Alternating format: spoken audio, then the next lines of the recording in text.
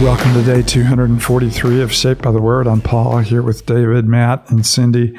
So we continue in our third season together, the story of the prophets. So we've come to a section in Scripture called Lamentations, which is an expression, a prayer expression that was common to the people of Hebrew, where they take their grief and register their complaints before the Lord. And of course, the heart of this is that they resolve their complaints in the Lord. And the way that Lamentations is built, we've talked about this, in every one of our readings. There's 5 poems, and the middle poem is the theological heart, where it talks about because of the great, Lord's great love, we're not consumed. His mercies never fail; they're new every morning.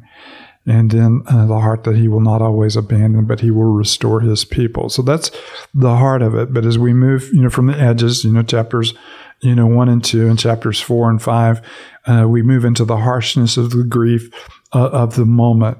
So we need to keep the middle in mind as we read the end, because the end, the end is pointing us back to the middle, where these things are resolved in God. So we're in Lamentations, chapter 5, our last day in the book of Lamentations. I think we go to Obadiah, next week. So look forward to that on Monday. As always, we've given you a psalm to read in the weekend, and we hope you'll join us for worship, to be encouraged in the Word as we reflect on God's character and sing His praises and turn our hearts, to Him as a family together in worship. Before we read this also is an act of worship, something we're doing in community as staff, and we also, since we're doing it in community with you, whenever you turn on the podcast, it's a joy for us to think in this moment about reading with our family together and exploring God's Word together and being transformed into His people. So before we read, as always, we pause. We realize the gravity of the moment, or the privilege of the moment, to come into God's presence, for Him to take His Word and through His Spirit continue His work in us. So Cindy, would you lift us up before we read? Sure. Father, we do acknowledge the gravity of the moment when we enter your presence, enter the presence of your Word, Father. We just ask that you would, as you so faithfully do for us, teach us, encourage us, Father, exhort us, convict us of sin, all the things needed in our hearts, Lord, that you know precisely how to provide. And so ask, Father, that we read with eyes wide open and that your Spirit would teach us. In Christ's name we pray. Amen. Lamentations 5. Remember, Lord, what has happened to us. Look and see our disgrace. Our inheritance has been turned over to strangers, our homes to foreigners. We have become fatherless. Our mothers are widows. We must buy the water we drink. Our wood can be had only at a price. Those who pursue us are at our heels. We are weary and we find no rest. We submitted to Egypt and Assyria to get enough bread. Our ancestors sinned and are no more, and we bear their punishment. Slaves rule over us, and there is no one to free us from their hands. We get our bread at the risk of our lives because of the sword in the desert. Our skin is hot as an oven, feverish from hunger. Women have been violated in Zion, and virgins in the town of Judah. Princes have been hung up by their hands. Elders are shown no respect. Young men toil at the millstones. Boys stagger under the loads of wood. The elders are gone from the city gate. The young men have stopped their music. Joy is gone from our hearts. Our dancing has turned to mourning. The crowns have fallen from our head. Woe to us, for we have sinned. Because of his heart, because of this, our hearts are faint. Because of these things, our eyes grow dim. For Mount Zion, which lies desolate with jackals prowling over it. You, Lord, reign forever. Your throne endures from generation to generation. Why do you always forget us? Why do you forsake us so long? Restore us to yourself, Lord, that we may return. Renew our days as of old, unless you have utterly rejected us and are angry with us beyond measure. Doesn't exactly end on a hopeful note, although the hope is that the nation will return to the Lord and seek the renewal that only He can bring as in the days of the old. And of course, a beautiful picture of the hope that we have in Christ. The hope we have in Christ is not simply that we're forgiven of our sins and our eternal destiny is secure, but that he renews us and that he restores us. And he gives us, a heart for himself. And so you see the thrust of the new covenant is he cleanses us by sprinkling clean water on us. He gathers us as his people. He takes away the hardness of our heart and gives us a heart that's responsive to him. Gives us a spirit, or an inclination to know him, puts his spirit in us and moves us, to desire the things that he desires for us. And in desiring his righteousness, we are deeply satisfied in him. So the gospel is far more, powerful than that. And you just have to love that simple, idea of being restored and renewed in Christ.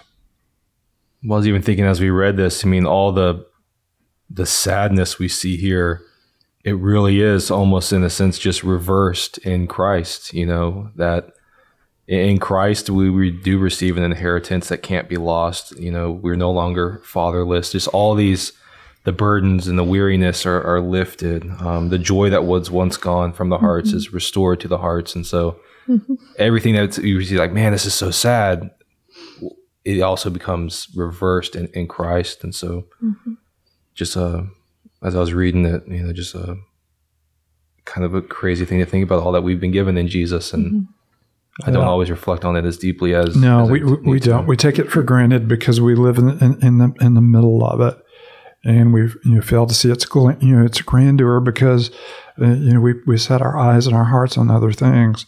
Even that little line, we must buy water we drink, or wood that can be had only at a price. And of course, the invitation is the New Jerusalem comes as come and eat bread without cost and drink freely from the water of life. And so beautiful images of here in their desperation, they can't even get a morsel of bread, and yet God in his richness abundantly provides for our needs. You see that in the garden in the beginning, and you see that in the new heavens and the earth in the end. And of course, we experience in Christ right now, who richly provides for all of our needs.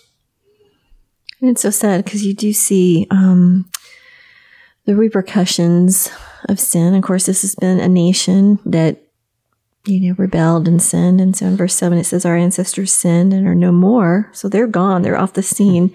But they continue to bear, the results of punishment. And so you see this idea of maybe generational sin, or that a whole nation can't just shift that quickly. Sin is a big deal. Punishment is a big deal. That's one of the things that stood out to me as we read it was, twice it talks about, it says verse 7, our ancestors sinned and are no more, and we bear their punishment. But then in verse 16, you have that turn, the crown has fallen from our head, woe to us, for we have sinned. And just seeing the destruction that sin brings. We tend to look at sin as just kind of, you've said it this way, like a ticky-tack things that we do, or the little trivial, rules that we break. And we don't see the destruction that it, reaps, both in our relationship with God, but then in our relationship with one another. And the Lamentations gives us a portrait of the destruction of sin, not just the sin of our ancestors, sin of those around us, certainly that, but our sin as well. When you kind of seeing the full measure of what sin does. Which leads us to hope and restoration, and it can lead us, cry. It can lead us to hope and restoration, which is the effect that it should have had on Israel. Yeah. And in the end, it did not. And in the end, God, judged them as a nation, and obviously to this day, they have not returned to the glory, that they once experienced, when they wore the crowns on their heads. And all that. And in verse 6, you hear these words: we submitted to Egypt and Assyria to get enough bread. So far. Why not? What you need to hear from Israel is we humbled ourselves before the Lord, and he provided us abundantly, with bread to eat. What a sad state of where they were looking and what they find and where they look. We were doing a reading, this morning in one of our leadership cohorts, said when we abandon God, we usually do so in an attempt to get more out of life, but we find out that the more we thought we had is actually so much less.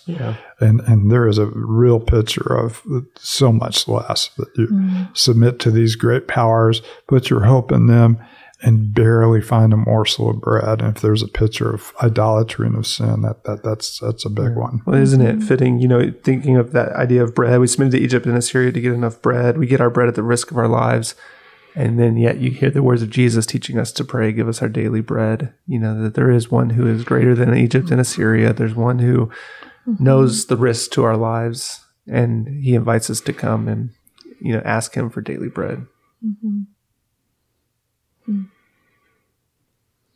And of course, you have, again, in the end, restore us to yourself, that we may return, renew our days as of old, unless you've utterly rejected us and are angry with us beyond measure.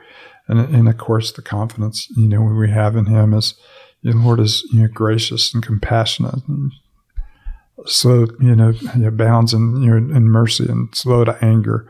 And he will not always treat us as our sins deserve.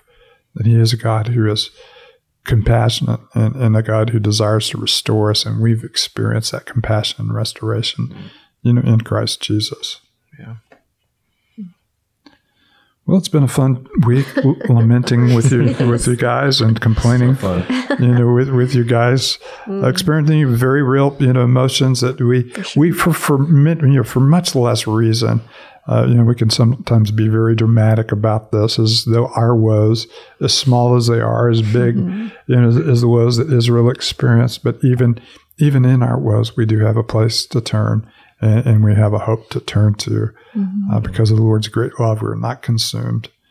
And I love the way, that Jeremiah says this I call to mind right in the middle of that. That's one thing I need to remind myself. Great is your faithfulness, and your mercies are new every morning. I love that. Father, thank you for a week in your word with your people. Thank you for the beauty of the poetry, but beyond that, we thank you for the beauty of the God that is right at the center of this work. We thank you for who you are. We thank you for what you desire to do. We be a people, unlike so many of the past, who have ears that are willing to hear, and eyes that are willing to see, and hearts that are willing to return. And that we know that's not a work we do. That's a work you do in us. And so we expect it, and we wait on you. It's in your holy name we pray. Amen.